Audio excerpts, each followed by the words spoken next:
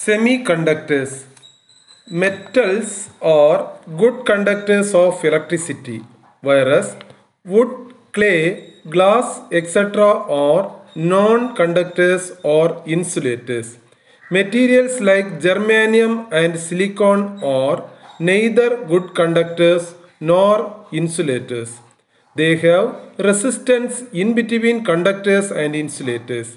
Such materials are called semiconductors.